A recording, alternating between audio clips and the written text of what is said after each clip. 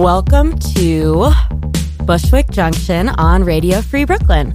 This is your host, Asha. This is our third episode of Bushwick Junction, and we have a very special guest with us today. Bushwick Junction is a show about life's inflection points. It's a show about the crossroads in our lives, the decisions that we choose to take when we get to them. It's about how we decide to do things, whether we tap into our intuition or make lists until we can't even think straight anymore. And it's about whether our choices matter. It's a show about whether when we get to... I'm really struggling today. Yeah. I usually have this written down in front of me. Whether our choices matter, how much the things that we decide to do or not do really affect our fate. So I'll let today's guest introduce himself. Go ahead. Hi, I'm VJ. I'm a host of the Truth to Power show on Radio Free Brooklyn, and I consider myself a poet and librarian. I'm a librarian by trade, but I consider myself a poet and a Buddhist. Over the years, I've been studying Buddhism. The past 10 years, I've been studying Buddhism, and a lot of my poetry is informed by that, and it's informed by my life story. So that's a great introduction. I like the brief introduction, getting into the details. So I think that to start out today's episode, we're going to go through VJ's junctions just like we do with everyone else, but he wanted to share with us a poem or two. Yeah. So this poem is from the collection Escape from Samsara, which I published in 2016. And a lot of the poems are directly informed by my life and the junctions in my life. So this one's called Confession Poem. When he saw me reading a Buddhist book, my sleep study technician let me know I will go to hell. He studied all the religions, and the only way to protect yourself is by accepting Christ's love. Despite my non-belief in the Godhead of Jesus, I cried at the ending of the Last Temptation of Christ and felt the release of all the suffering I'd endured as a child. At the age of 11, a bully had turned his seat to me to say, "You're a waste of life that no one cares about." After days of this, I asked the teacher to change seats, and she condescendingly said, "It's about time you asked me that." I had my first crush in the 6th grade on a beautiful brunette. When asked by a classmate how I felt about Mary, I said, "She's okay, I guess," and ran my hands through my hair. Years later, when Mary would post pro-life images of an aborted baby on a Facebook discussion about women's rights, instead of responding, I would recall the image of her crossing her arms behind her back that first day I met her, and the rising inflections of the St. Joseph's nuns singing her namesake's praise. Wow. So, yeah, thank you. So that kind of gives you a sense of my childhood, because I grew up in Staten Island, New York. I was born and raised in Staten Island, New York. Okay. And I went to Catholic school from 1st through 8th grade. Mm-hmm. My parents were followers of Satya Sai Baba, who was a guru who lived in India, and he died only in 2011. So they very much were into the unity of all religions. The movement, Satya Sai Baba movement, was about uniting all religions. So they sent me to Catholic school, and it was a difficult time, but it was informed by this idea that that I was like a student of all religions.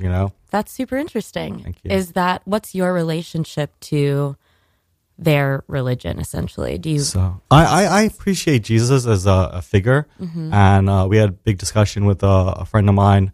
For 25 years, he was raised as a Catholic, and on my show, I had a discussion with him about him moving towards atheism, and I was beside him a lot of those years. And I think that definitely my thoughts towards religion are very complex. Mm-hmm. But now I kind of align myself with Buddhism because I feel like I'm more of an observer of life. And, another guest was saying about how experience, imagination, observation are the three things that are the foundation for writing. So my experiences, I observe my experiences, and I add in an element of imagination that helps inform me as a writer and as a person, kind of exploring my emotional landscapes, my psychological landscapes, to understand my own experience and be an observer. I think Buddhism is very much aligned with kind of observer mentality, observing ones through meditation or through meditative spaces. Can you repeat the three things? So experience, observation, and then imagination. Cool. So, I love that. Thank you. I love elegant principles.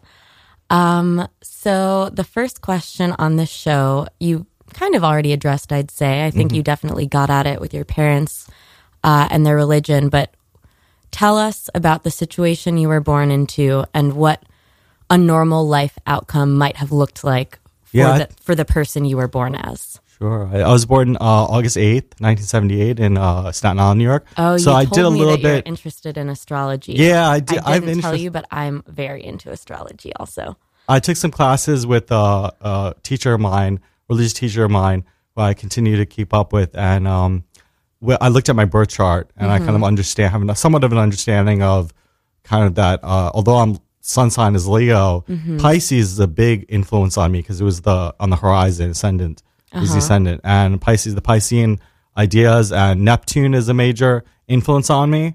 So Neptune being kind of into the intuition, the spirituality, and that's been a big influence on me. So all these, I don't really think of them as planetary influences per se, but energies in our lives, and these centers of energies have had huge influences on me. Yeah, I see it the same way. Like, maybe it is the planet. Of course, this big celestial object and its position in the sky is exerting some energy and influencing us in some way. Can you just real quick go through your whole birth chart so I can I don't know if I could do that, but I can, basically there's because I looked at it and I studied it, but I didn't retain a lot of that information. Right. But I know the moon sign I believe is Libra, but I can't really. Those three things are the major influence. That's all I can really say about that. But my interest in it is basically in how the energies move throughout my life. Yeah. And last time I did a reading, he was saying that things were starting to align in 2018. So basically, on my 40th birthday, he was saying, my communique to me was that all the planets are kind of really building towards that momentum that he gave a lot of positive aspects of the planetary, the progress chart, they call it. So it's like how we're influenced by as we move along in life. Yeah. Cool. We did get a little off track there with that question, though. Can you tell me, so I know you're a Leo. I know you're born in August, born in Staten Island, and I know that you went to Catholic school, and I know your parents' religion. Does that cover it all? That covers the beginning of my life, yeah. And then I think the next major junction, I just addressed kind of writing and my interest in writing, and the next major junction was when I went to college. Really? So no childhood junction. Yeah, I think that the one junction was because I went to in the poem, it kind of addresses my feelings towards the childhood, and in the fourth grade, I remember I started this book called Professor Wozit in the Land of Woz, which is basically a riff off of the Oz series I was reading.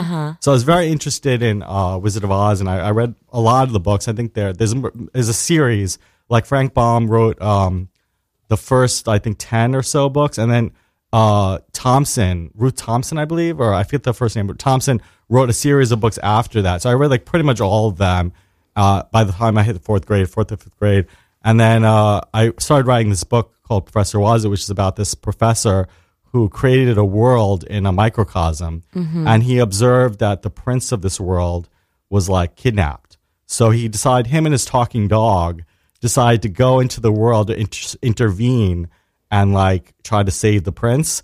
So I had this whole storyline kind of mapped out, and I was writing it. And then some kid, I guess, stole the manuscript and started scribbling over it. Oh no! So I'm not really sure who did it. It was just basically I found it one day, kind of out of my bag, and it was all scribbled all over. So, but then I haven't really done a novel attempt since then. I'm now a major novel kind of thing, but I've done a lot of writing, since then, and mostly in poetry and memoir and stuff like that. This book that you just read from, for those listening from home, is it a published book? Did you self-publish it? Yeah, I self-published it, but it's available through Amazon and such. Cool. So it's called Escape from Samsara, and then Samsara. So Samsara being the endless cycle of rebirth and birth that we go through. Yeah. But I define it as the psychological process by which we create the world we exist in moment by moment. So that's kind of the way I frame the Samsara. And then escaping the psychological process by which we break free of these habitual patterns and find inner peace. So, wow. Yeah. So your first junction is basically starting to write. Yeah. And it's something that's still part of your life right now. I feel that people who, are writers at their core, or creators at their core, describe I have to. I can't live without it. I always have. Did you feel that way? Did you When you tried out writing, do you remember it being just like very natural to you, or did it feel like you trying something new and liking it? Yeah, I think that since in the early childhood, I was a very big reader. Yeah. So that finding my voice and the inspiration of all these books I was reading gave me the impetus to continue to write. Mm-hmm. And it is a struggle in the sense of craft wise. So, although the desire to write is very fluent in me, sitting down and creating something that was, since I was reading a lot of classics growing up in the middle school and high school. So to come up to that level, I felt like my standards are very high. So, I was reading material that was, extremely some of the greatest literature written. And then to kind of have that standard was a little difficult for me. Yeah. But then I started, when I broke into poetry in high school, when I started to understand poetry, it started to become more natural to me that this is the form in what I want to express myself in. And that felt a little bit more fluid for me. Right. Yeah. That's so funny. I also wrote a book in the 4th grade, and I've never written anything since. Yeah. I mean, I wrote, in college and when I had to, but as far as self-directed writing, apart from journaling, my book was called Peach and the Unicorn, and it was also about an imaginary world. Oh, cool. And like fantasy? Yeah. I mean, I was in the 4th grade. I was like 10. Yeah. And yeah, I've never written anything since then, really. It's just not my avenue. Yeah. So your next big junction is going to college. I like that one as a junction. I think deciding where and how and under what circumstances to go to college is kind of like the first time we really individuate in our society. Yeah, I remember this moment when I was reading about Vassar College. They had this description in the college book that said something along the lines of that the kids of the college were considered themselves beautiful people, and they drank black coffee and smoked clove cigarettes. Mm-hmm. And even though I think that now looking back on it, perhaps the writer of that passage was trying to be kind of tongue-in-cheek or sarcastic. Yeah, kind of mean. It seemed almost like, now looking back, I realized when I read it, I was like, beautiful people smoking clove cigarettes, drinking black coffee. That sounds so great. Yeah. But the reality was that dig was like your dream. Yeah, exactly. So you grew up as a city kid, though, or were you mostly limited to Long Island? Staten Island. So it's part of this. Yeah, it's part of New York City, but it has a suburban feel, right, to it. Did you spend a lot of time in Manhattan? No, not really. I mean, we went to Manhattan occasionally. Mm-hmm. So with Sound Kids and New York City Kids was called Manhattan the City. So even though it's a borough, all the boroughs are part of New York City. So we would be like, we'll go to the city every now and then. We'll take the ferry in.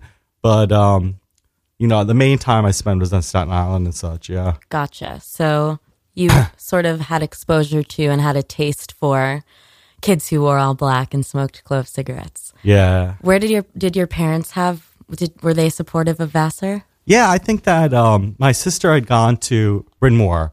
Oh. So they had some, these kind of very similar, the Seven Sisters and all that. Mm-hmm. So they were supportive. I think that a lot of ways, my sister kind of paved the road for me to be more free with my choices because, ultimately she ended up becoming a doctor and she followed a more traditional route for many Indian Americans. But for me, they gave me the liberty to choose. I'm kind of fast forwarding, but it gave me the liberty to be myself and, kind of not feel the pressure that sometimes Indian Americans feel about, totally. Being in science or being in, I was able to go pursue the humanities and all that. And my parents are very encouraging about that. That's great. Sounds like they're very open-minded people. Yeah, thank you. So you chose Vassar. How was your experience there? So, I mean, it was difficult because what happened was in the first 6 months or so, I had this infatuation with a woman who was attending the school, and the infatuation was not reciprocated, was not mutual. Mm-hmm. So ultimately, when the relationship or friendship dissolved, I fell into a little bit of a depression. Also because of the fact that it was difficult for me to transition into college. I mean, I'd been kind of in a sheltered environment to some extent. And for me, it was difficult to transition to college, kind of going off on my own. Yeah, that was the worst year of my life. Yeah, it was very difficult. But then I was diagnosed with bipolar disorder in 97 of that, like right in the middle of the first year. Okay. Or 97, yeah, around that time. So I ended up leaving Vassar to go to commute from home to school at Rutgers University. So that was kind of the better. I ended up kind of giving myself a little bit more space to Did you take some time off? A little bit, but I ultimately ended up finishing the degree only a year late. So it's just a question of like cutting off a semester and then semester there, here and there. And but I finished a year. Ultimately, I finished a year of studies at Vassar. Gotcha. Yeah. That's a big decision. Yeah. It was tough. Was it your decision? Were your parents weighing in? No, I mean, like what happened was basically, it was a really tough decision because I didn't want to leave what I considered a kind of prestigious school, and I felt like, for me, going to Rutgers might be a little bit of a kind of a status. The status of having a degree from Vassar might have been, but I mean now I can't look back because it's more for my own health is more important. So I ended up going to Rutgers, but it also in regards to the kind of illness and in regards to the experience I had at that time, there was a lot of kind of disorganized thinking, So, but I was able to overcome that by just focusing on that. I had to kind of study and get the degree, and all this kind of thing. And I was hospitalized for like a week. So I was hospitalized for like a week during that time period. So that kind of disrupted things. But thankfully, I only lost about a year in the process. And as far as like time goes, like, as studies go. And such, right. Yeah. That's great. Yeah. Did you find that Rutgers was a healthier environment for you? I think because I was commuting. Right. So I didn't have too much of I wasn't entangled in these kinds of things that dorm life sometimes gets you involved in. Like in other words, like I wasn't so dependent on people to be there. Right. I was kind of allowed a liberty of kind of going home and having my base at home and coming to class and then just making friends as I was able to. Yeah. Yeah. Good. Yeah. I had one other. You brought up the point of disorganized thinking. Mm-hmm. I think that's such an interesting part of making decisions. Like, I'd not really thought about it that way, but it seems like the more organized your thoughts are, the easier it must be for you to like look at all the data involved in a decision Exactly. and make it. Yeah. But then, on the other hand, maybe a little bit too much organization could cause problems too, because there are infinite data points to every decision, and if you're super organized, then you kind of have too much to process all at once. I don't know if the brain can handle it. Yeah, I think also in the question of being 17 and 18, there's a lot of emotional stuff that comes up. Whereas, when I snapshot myself now versus at 18, this is 20 years ago now, I'm like 39 now. So when I think about 20 years progress, I think the 18-year-old me was very much like there was really a learning curve about how to deal with emotions and sexuality. So that was something that now I'm very much I'm more rational, I guess. I don't know. I'm more like very like structured in my thinking. I have like a baseline of thoughts, and I use like really an analytic approach. I have very cerebral analytic approach now. As opposed to what I was in 19, it was kind of very impulsive and very emotionally driven, and the decisions were almost like impulsively driven. Right. Yeah, I think that must be something that happens when you get older. I'm getting there. I can see it, and I think the real skill there is you can have the cerebral approach, you can have the like the way you want to approach things, but then when your feelings get really big, it's so easy to abandon that and just go based on how you're feeling. Yeah. Interesting stuff. So what's the next big junction? What happened after college? So after college, I started to pursue a career in teaching. So what did you want to be when you were older as a younger person? Well, in college, I wanted to pursue theater and drama because I was very interested in high school and in I want to be like a director of a film, or direct filmmaker, or a director of theater. So, because I felt like I really, as I had high school and college, I was very interested in kind of these like these filmmakers like Kubrick and Spielberg, or people who had like a body of work that like was their really defined them as a visionary, and these visionary directors, and and what's his name, the guy Martin Scorsese, people like them, where they had a whole body of work that was like defining them as a person. I really was interested in that, and I kind of had to abandon that because I felt like Indian Americans were not making headway and not so much by Indian. I felt like there was a lot of kind of clicky kind of people in the theater world where people just simply weren't interested in. They were clicky and they were kind of like, these kind of social things, especially given that I was having trouble with the, kind of my disorganized thinking and this kind of in that time period. I found it very difficult to break into these social circles that were theater people and drama people. Interesting. Yeah. So ultimately I decided I would go. My mom was a teacher. Mm-hmm. So my sister, as I mentioned, had followed my father's footsteps, who was a doctor. She went into medical career. So I ended up saying, I guess I'll follow my mom's footsteps and going to education. Oh, cute. But I remember there was one instance where on the first day where, even though I didn't enjoy substitute teaching, mm-hmm. but I ended up going to New York Teaching Fellows. And there was one moment when I was sitting in the orientation and the student comes up to the mic and says, he's kind of praising teachers and he's saying, you guys aren't in it for the money. And, that's not why you're here. I'm thinking to myself, why the hell am I here? Like, I'm in it. Not that I was in it for the money, but I don't want to be impoverished either. And the way, I'm thinking to myself, what am I doing? And like the first year or so, actually, I didn't even survive the first year of teaching. 6 months or so, the first few months, it was just such a torture, such a agony because I just come out of college. Basically, I was like a few years after college, and I'm only like 10 years older than these kids. Mm-hmm. And they didn't show me any respect, right. And I barely, it was so difficult and I barely knew what I was doing. I got very little training. The Teaching Fellows kind of jump starts you into teaching with doing classes simultaneously to earn the degree simultaneously. So it was tough and I tried to weather it, but then I was like, I can't handle this. So I left teaching. The decision to leave teaching was, and also at the time the economy was extremely like in the slumps. So, but the decision to leave teaching was a pivotal decision. I think that I couldn't, it was very much a acknowledgement that I'd reached a breaking point that I had to find a career that was more suited to me. So, some of the goals that I had with going into teaching about education, about literacy, was fulfilled in my career as a librarian. So I ended up doing the master's in library science and becoming a librarian. And hang on, we're going too fast. Okay.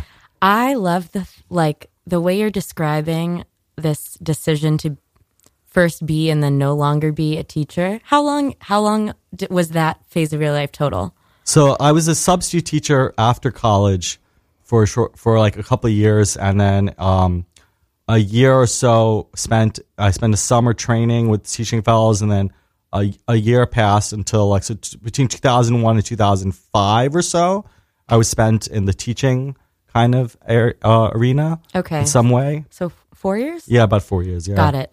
Yeah. It's crazy to think about the you described to me the decision to become a teacher, following your mom's footsteps and whatever, the other things that went into it. Yeah. It's crazy that in describing that experience to me, it sounds like there was no junction, no pivotal moment or decision made where you were like, I shouldn't be doing this anymore. It was like screaming itself at you. Yeah. Like before you even started, you were like, I don't know if this is the right thing. Is that right? Yeah, I felt really compelled to do it simply because I didn't know what else to do. So I felt kind of like in a tight, the currents were taking me there. I felt very much compelled. Mainly because as I was saying about the economy at that time, I couldn't find jobs. I was trying to look at different things. I didn't even know really what kind of jobs to look for. Yeah. But substitute teaching was an easy job to get, a per diem job to get. And as long as you showed up, you basically were getting regular work. And I did work at a theater, George Street Playhouse in New Jersey, trying to keeping my passion for theater going. But I felt that kind of feeling that theater groups and theater cliques were very much kind of not really attuned to. There weren't too many opportunities. Social environment. Yeah. It's definitely a bunch of really emotional, really performative people.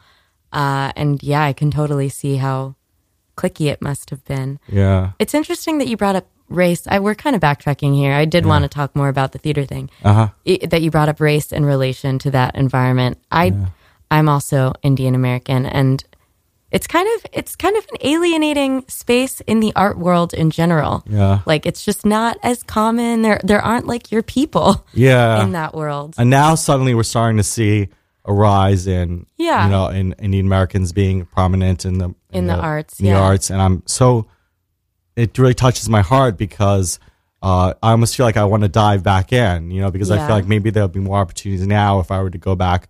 But I don't know how I would negotiate that at this stage, but interesting. Something, I think definitely with my writing, it's encouraged me when I hear, I listen to people like Aziz Ansari and all these other comedians, and because I did some improv. I'm kind of skipping ahead, but I returned to theater in some way in my later life, and cool. So I was able to keep it as something I'm in touch with.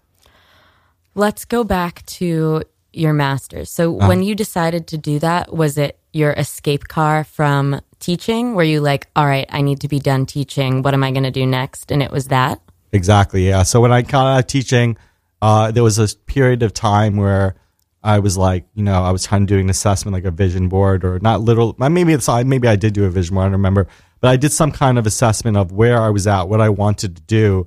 And my sister was like, librarianship might suit you, because I had very much an interest in literature. I had very much an interest in education, and I had very much an interest in kind of these kinds. I want to go into special library, so I wanted to my objective was to work in a very specialized library.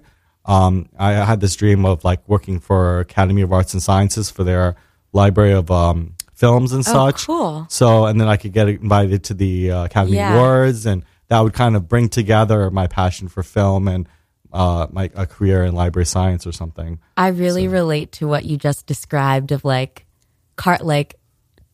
inventing your dream niche, being I should specialize in this, but then do this very specific thing, and you don't even know if that thing really exists. But I relate to that a lot. Your sister recommended it to you, though. Yeah, she was like, it's not one of those careers that people think of. Exactly. Yeah, I mean, I think that it was on the peripherally. It was on my, just because from being in libraries and such. But I didn't think of it as a career, as you were saying. So she was like, she kind of came to me and she was like, no, I really think this career, and especially, I think she had looked at some Job Outlook at that time. And at that time in 2005, 2006, the Job Outlook was positive for it. But then actually, I got hired because of my teaching experience, actually, ironically, that when I was doing the master's in library science, my professor recommended me for a children's librarian position or connected me to a children's librarian position with Queens Library because of the fact that I had some teaching experience. One thing kind of, something kind of leads into the other. And then I end up getting hired by Queens Library and as a public librarian, as a general children's librarian in the public library sphere.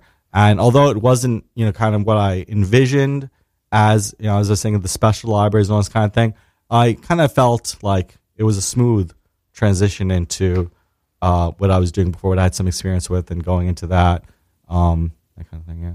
Cool. So you've been doing that ever since, right? Exactly, yeah. And have you worked for basically the exact same job this whole time? No, I've worked for Queens Library, but I have a little bit of a restlessness when it comes to career. I think I've exhibited some restlessness in the sense that, every few years I apply for a different position, usually an advancement.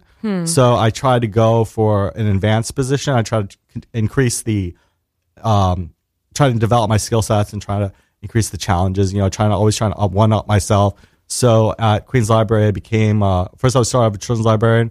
I joined to general librarianship, and then I transferred I got promoted into assistant manager.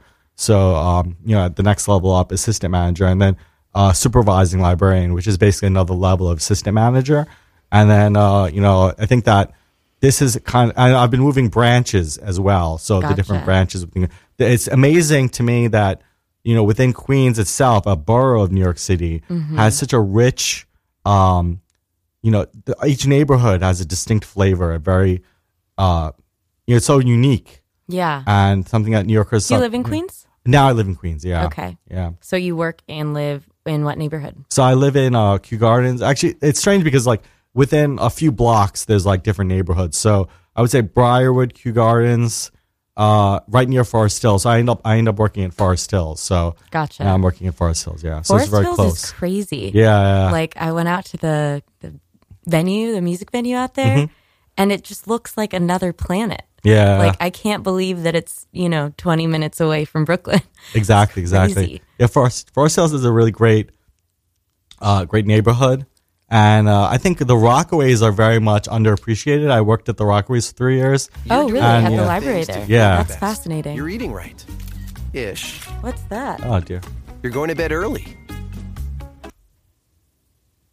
Oh, is that okay? Huh. Yeah. All right. Interrupted by, oh, that's okay. So, where's the studio? Well, anyway. Yeah. Sorry about that, folks. Technical difficulties.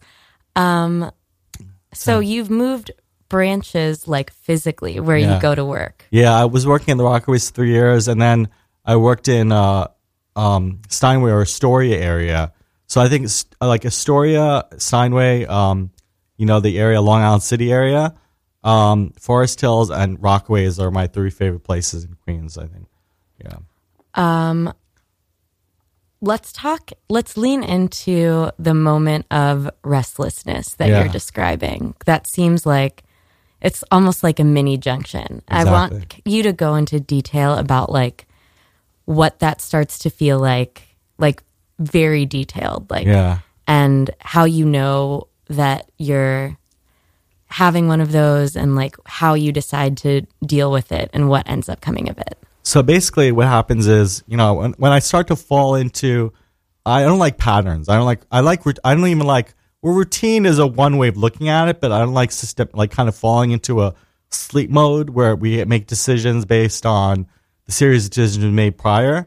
So when we go into like, every day becomes like a repetition of the day before, and this kind of pattern I try to avoid. I try to always introduce in my decision making on a day-to-day level kind of an erratic beat. So in other words, like I have like even making lunch decisions, I try not to go, like I usually tend to eat out lunch, and I try not to go to the same place every day. I always try to find new places within the Forest Hills area, which is pretty convenient. The Forest Hills has a lot of choices. So I always try to, when I go to the same place, I try to introduce a new dish, a new thing. Oh, interesting. So I always try to, making this big effort around novelty. Exactly. And trying to expose myself to, or trying to introduce myself, challenge myself to go out of my comfort zone all the time, to continually push my limits of how. Where do you think that comes from? Yeah, I'm not sure. I mean, I think it's basically, because definitely my parents stayed in the same job, in the same area, for their whole career, basically. My dad was in, a medical group that he worked on Staten Island, and he stayed in that position for a long time, for his whole career, basically. And my mom also was in, for a long time, she was in the same school. So it definitely doesn't come from my parents, because my parents actually see this kind of professional and personal restlessness as like, they kind of enigmatic. But I think it comes from perhaps, just the generational aspect of, that my peers having, and other people in my contemporaries having this idea that they're switching careers a lot. And although I didn't technically switch careers out for 10 years, I've been in the same company, the same, Queens Library. But at the same time, there's kind of a feeling that, I want to continue to mimic or it's not really a question of mimicking, but mainly just for myself, trying to explore new things, try new experiences. I do a lot of travel as well, and I try to always go to a different country. I try not to visit the same country, more than a few times. So you're really making an effort on this. So more specifically, with your job thing, like what's the feeling of needing to apply for something different, needing to take a step up, and like how long do you sit on that feeling before you do something with it? Yeah, I think that I'm always keeping an eye open towards opportunities. And I think that there's also a feeling like when you stay in a place too long that there is a lot of interpolitics of a group, the dynamics of a group. Right. And that bothers me. It kind of, I feel like once you get into the kind of politics of a group, any group, I start to feel like a little bit like, all right, I want to kind of keep it a little bit at a distance. It's hard to explain because it's just a feeling, a sensation that I in the body. I feel that that is it like annoyed or is it? It's a low level frustration. Yeah. That it's not the people themselves. It's more like the dynamics Totally. of a situation that you feel like I've worn out. But it's not, I've worn out that the dynamics of I'm trying to always find avenues for new things, fresh avenues. So once I've kind of treaded down a few avenues, I feel like, I want to kind of keep it going, Right. I definitely also have this moment in groups where I start to understand and like be more aware of the group dynamic. And that yes, it's frustrating, but it never makes me want to be at a distance. It's like almost the opposite reaction of like, oh, now that I understand their dynamic, I want to like win at it. Yeah. I'm like, oh, I need to dive into that. Exactly, so that's a really funny thing. Yeah. At the same time, I've had friends that I've maintained since high school. So I have a very good network of friends that I've maintained since high school. But so it's not even about the social thing. It's more about the professional. Right. Like my skill sets. I want to have a diverse set of skill sets. Yeah. And I want to be able to, I just see people who are highly successful. And I think that I feel like they have had varied experiences and they've had, I kind of think to myself, the most successful people are people who have many tools. And I want to be able to, continue to develop those varied or, I know it's just a question of just hammering away. Yeah. What was your high school like? You did theater? I did. My high school was in Staten Island, so I did a little bit of theater, but again, like kind of the returning theme of they were the theater kids, and I tried to, I wasn't in that clique so much. I mean, I felt like there was kind of like a certain tiers of cliques or whatever. So I did some theater, in the ensemble and such like that. But my senior year in high school, I tried to create an opportunity for myself where I got together these people who were also having this feeling of alienation from the theater groups who were interested in theater. And I said, why don't we put on a production of No Exit by Jean-Paul Sartre? And then, I was going to direct that. And then my friend was going to direct Zoo Story by Edward Albee. So we're going to do a night at the theater. So I spent the senior year kind of working on producing or presenting this theater show. And by the end of the year, though, there was some political, like in the sense of, I'll just give a quick summary. I tell the story like it takes me like a long time to tell. But one of the teachers in the, one of my teachers in the AP Political Science teacher basically had told me that he wanted me out of the class because he said to me, lack of performance, lack of ability. And it was a very strange thing to say, and I felt very insulted. So that's literally insane. That's your job to make like teach me abilities. Exactly, Teacher, exactly. That's crazy. And this is a teacher who I'd worked with in I'd been under this I was in student government, so he was someone who I was a good clearly student. You got into good colleges. Like, that's crazy. Yeah, so it was a very strange thing, and then I ended up putting a pineapple on his car. So it was a very strange story, but that's kind of the prank. I'm kind of like Was it like a carved pineapple or it was a like pineapple that pineapple? I split it in half. Oh. And then the half of it I put in the front windshield and half of it I put in the back windshield. And this is kind of like my kind of way of showing him up or showing that this kind of thing. And then I end up confessing to it. You showed him pineapple. I know. I end up confessing to it, and it called attention to the way he was acting. But then ultimately, the administration was like, the school administration kind of called my dad in, and my dad was strangely very understanding because he knew the circumstances under which, this prank had happened. So like I kind of told him a little bit about it, and he was very understanding, and he said just kind of don't do it again kind of thing. But I ended up doing a day's detention, and I paid the teacher $20 for his car wash. So that was kind of the end of it. But so wait, what does that have to do with No Exit? So so then the reason why No Exit didn't happen was because of that. Oh, because you were punished. Because I was punished. Yeah, so there was kind of the teacher who was the advisor on the No Exit project kind of basically communicated to me when I went to the student government office to just hang out. He was basically like, "You're a persona non grata in this office." And I'm like, because it wasn't even like, it was just kind of, I wasn't even in student government at that time. So he's basically like, "Oh, you know, you did something bad. You're not welcome here." And he basically cut me off from the performance. He no longer wanted to be the advisor for the performance. Huh. So I was very stubborn though. Did your friends still get to do the LB? I was basically me kind of orchestrating this whole thing. So I was very stubborn. I tried to find an alternative area to do it in, and I made all these efforts, and I was kind of running on empty though, like in the sense that I didn't have any backing of the school. So, but then I think one of the girls who was starring in it as in No Exit, I think the last time I'd seen her, I saw her after that recently, but I'm saying the last time I'd seen her for a number of years was like, I told her, just we'll get this together, memorize your lines, we'll meet, and we'll make this happen. And then I didn't see her for like 20 years, and then I happened to see her like randomly. That's it's just funny. so strange how we leave things sometimes, Right. Yeah. That feels like a junction. Imagine if you had directed a play. This is kind of like a rude line of logic to take you down, so I apologize. But imagine if you had directed a play in high school, right? That's kind of a thing that stays with you. Yeah. Ultimately, in college, I did direct Who's Afraid of Virginia Woolf. Oh, cool. So I did get a chance to direct a full-length play. But that also was another, like emotional and psychological kind of drain. Right. And that's also one of the reasons why I was like, oh, I probably won't go into a career in theater, because it was just such a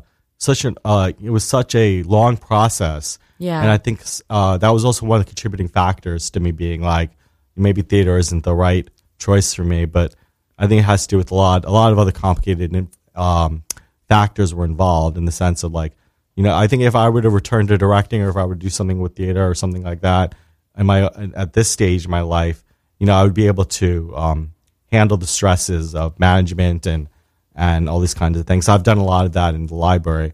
And I've continued with some improv. I decided when I was starting with management. I do want to talk about improv and your return to it, but I want to go a little bit deeper on your direction. The first time you directed a full-length play, you found it very draining. Do you mind talking more about that? Sure. Like, that seems like what steered you in a certain direction or away from one, so I'm curious. So basically, it had to do with, because I put together, it had to do also with the recurring theme of like these cliques and these people, these social circles. So when I was proposed to the theater at Rutgers to do the show, they allowed me, they said, okay, they awarded me the slot.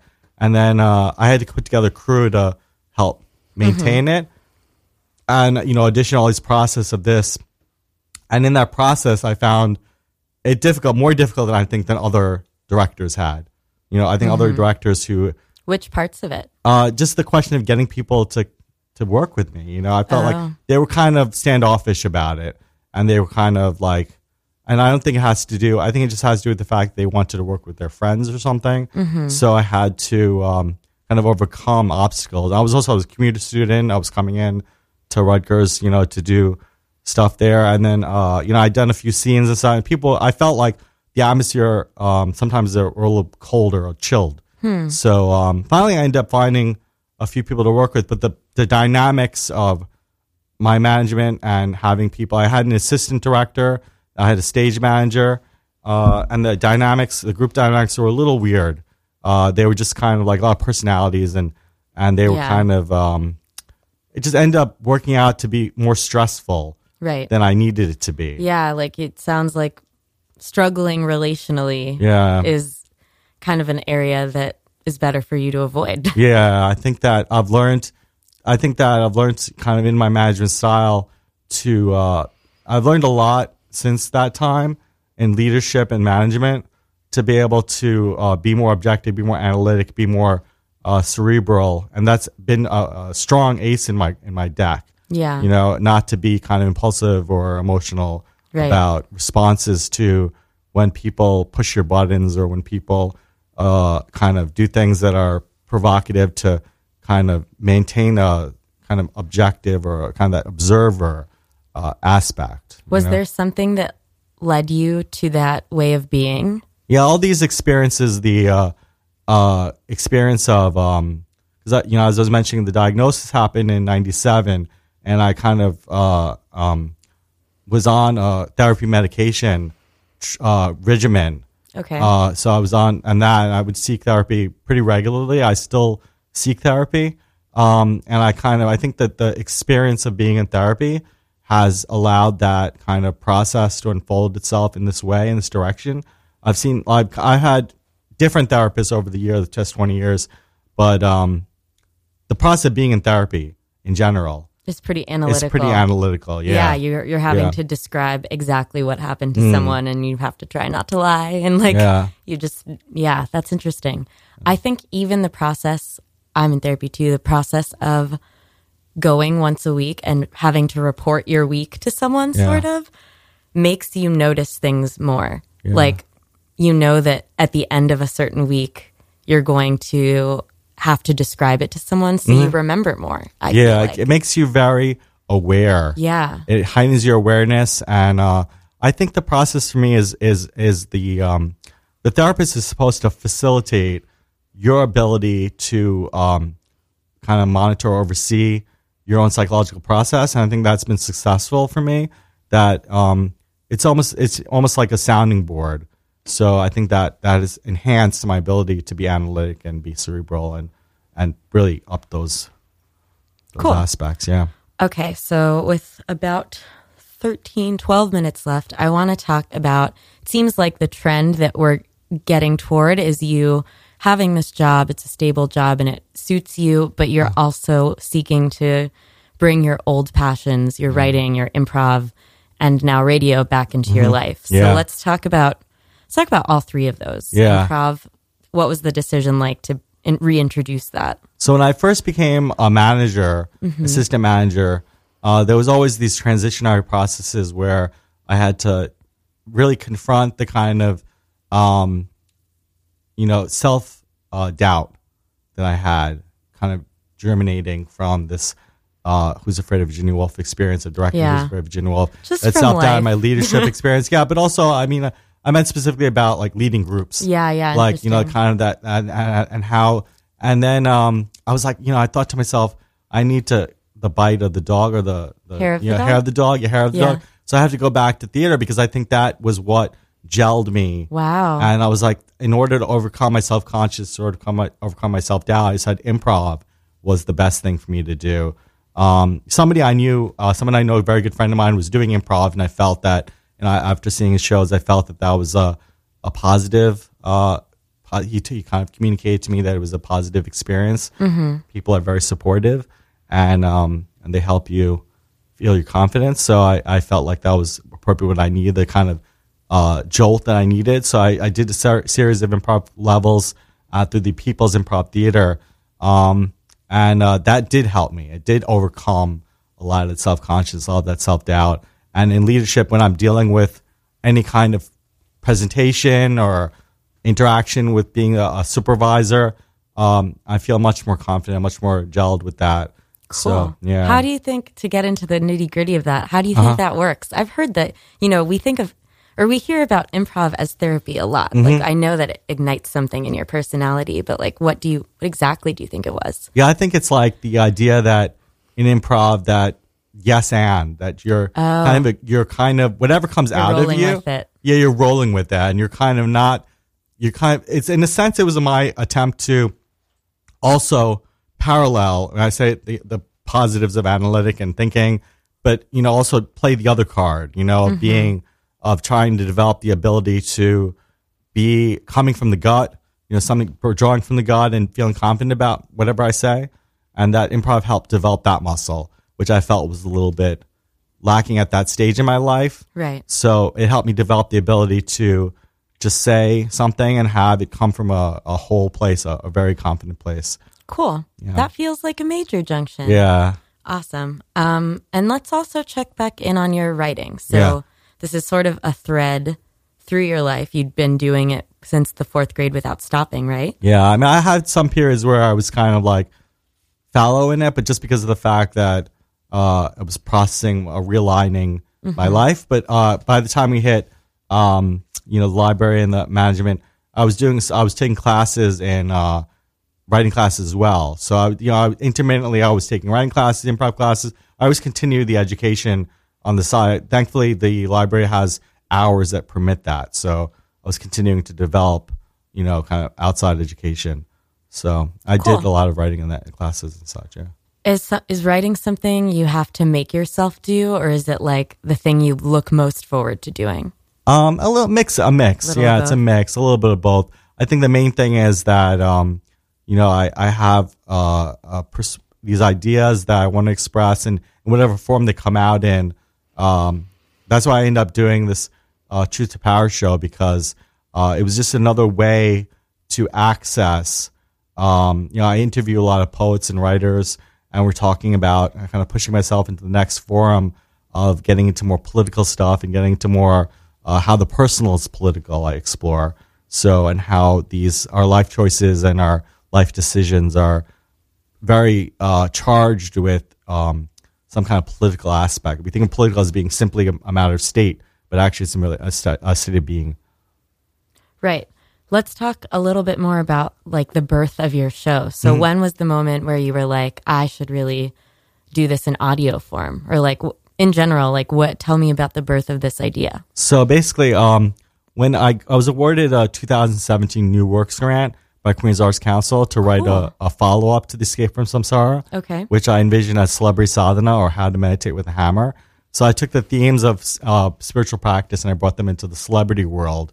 And then it was kind of and then I was looking at kind of the thematics in my life about sadhana and about spiritual practice and about all the different things that we've been talking about how to psychological process. And then I started to think to myself, I wanted to be able to reach more people, that reach an audience that sometimes people glaze over when you talk about poetry. Their eyes kind of glaze over. They're like, they have such a knee-jerk reaction to this kind of the poetry as being like an academic, it's still hard to reach people with poetry. So I want to be able to get at what I was getting at with poetry, that poetry is a vehicle towards larger socio-economic and personal themes in my life as well, and how that we as people as society are moving towards a place where there's no division between the political self and the personal self, So that's why I want to be able to express that and get into conversations with people in the community that I networked with over the years of writing, and be able to platform the idea that there's nothing private, that every private decision we made is informed by actually these larger institutions, these larger historical traditions, and that we're all kind of waves on the ocean, that we're actually manifestations of these forces that are very subtle, Yeah, that's so interesting. There's nothing private. It's almost, I can tell it's the type of idea that no one's really brought up to me, and so it needs time to percolate, and it's going to like stick with me, and I'm going to be thinking about it. Yeah. How's it going? And also, like, do a bit of promo. What's your next guest going to be? So I think it's going very well. We had the holiday episode, as I mentioned, on Truth Power, was my best friend for 25 years who went over his transition into atheism, and then his feelings towards mental health, which was pretty much what I think. But it was good to have a mental health counselor. He's a trained mental health counselor. Oh, cool. Give his opinions and give his perspectives. But of course, he's been my friend for so long that his perspectives informed one thing feeds into the other. Right. And then I had a guest, Tejas Desai, who's a writer, whose his themes and his ideas of his episodes were very much.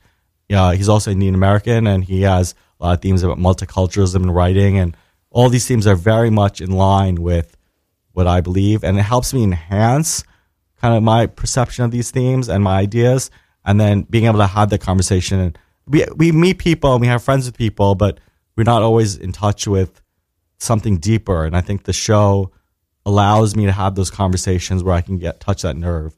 Yeah. We have that in common for sure. It's funny, this is my third episode, and I think in all three I've gotten to know members of this RFB community in ways that I like never would have otherwise. Yeah. And everyone has these funny stories from their past, Now I know about your pineapple. I feel like Tom had a really similar. Yeah. Yeah, you listened to Tom's episode, but the going to the zoo instead of showing up for rehearsal, that's your pineapple story. Yeah. What else was I going to say? Do you want to do like a little plug? Oh, who's your upcoming guest and where can people find your show? Sure. So, radiofreebrooklyn.com / truth to power. And my next guest is going to be Maria Dessa Ekretale. And we talked a little bit about, I think the major theme of that was bearing witness and how, her as a Black American, bear witness to that experience and bearing witness to being a woman, being a mother, and how that can inform writing. And that's very inspirational to me because I try to bear witness to my experience and that's a very sometimes charged thing to speak our truth in these times, Yeah, you mentioned that. Observing yourself. I wish that we had more time to get into Buddhism because I feel like we could fill up a whole other show on it. So maybe I'll have to have you on again sometime. Thank you. Is there anything else? Did we cover your whole life? Yeah, I think definitely the major thematics. I think that when you explore the Escape from Samsara, you'll see that a lot of it plug has your books too. Yeah, Escape from Samsara, and the Celebrity Sadhana, actually I haven't published yet. I'm not sure. I'm still deciding if I want to self-publish again or if I want to find a publisher. So that's kind of a complicated decision-making process. Got it. What about your memoir? What's that called? No, I haven't. I've just written like kind of brief pieces. Memoir in your life as you go. Yeah, as I go along. Maybe one day I'll definitely do that. Yeah, you'll have to. Yeah. Okay, I think we're about out of time. I guess it's time for me to go into my credits. We're here broadcasting live from Radio Free Brooklyn studio in Bushwick. RFB is a community-funded nonprofit organization, so funded by listeners like you. If you could go to the website to find out how to donate, your contributions are always appreciated. My theme song is by Nation of Language. Check them out on Bandcamp. If you have any questions about me or the show, or you, listener, have a twisty-turvy life story that you'd like to share as a series of junctions, please contact me on Facebook. Radio Free Brooklyn. It's Bushwick Junction on Radio Free Brooklyn is my Facebook page. You can email me, asha@radiofreebrooklyn.org. That's about it for today. Next week's guest, you know what? I'm not going to plug next week's guest yet. You're just going to have to tune in and see. It'll be a surprise. Thanks for listening.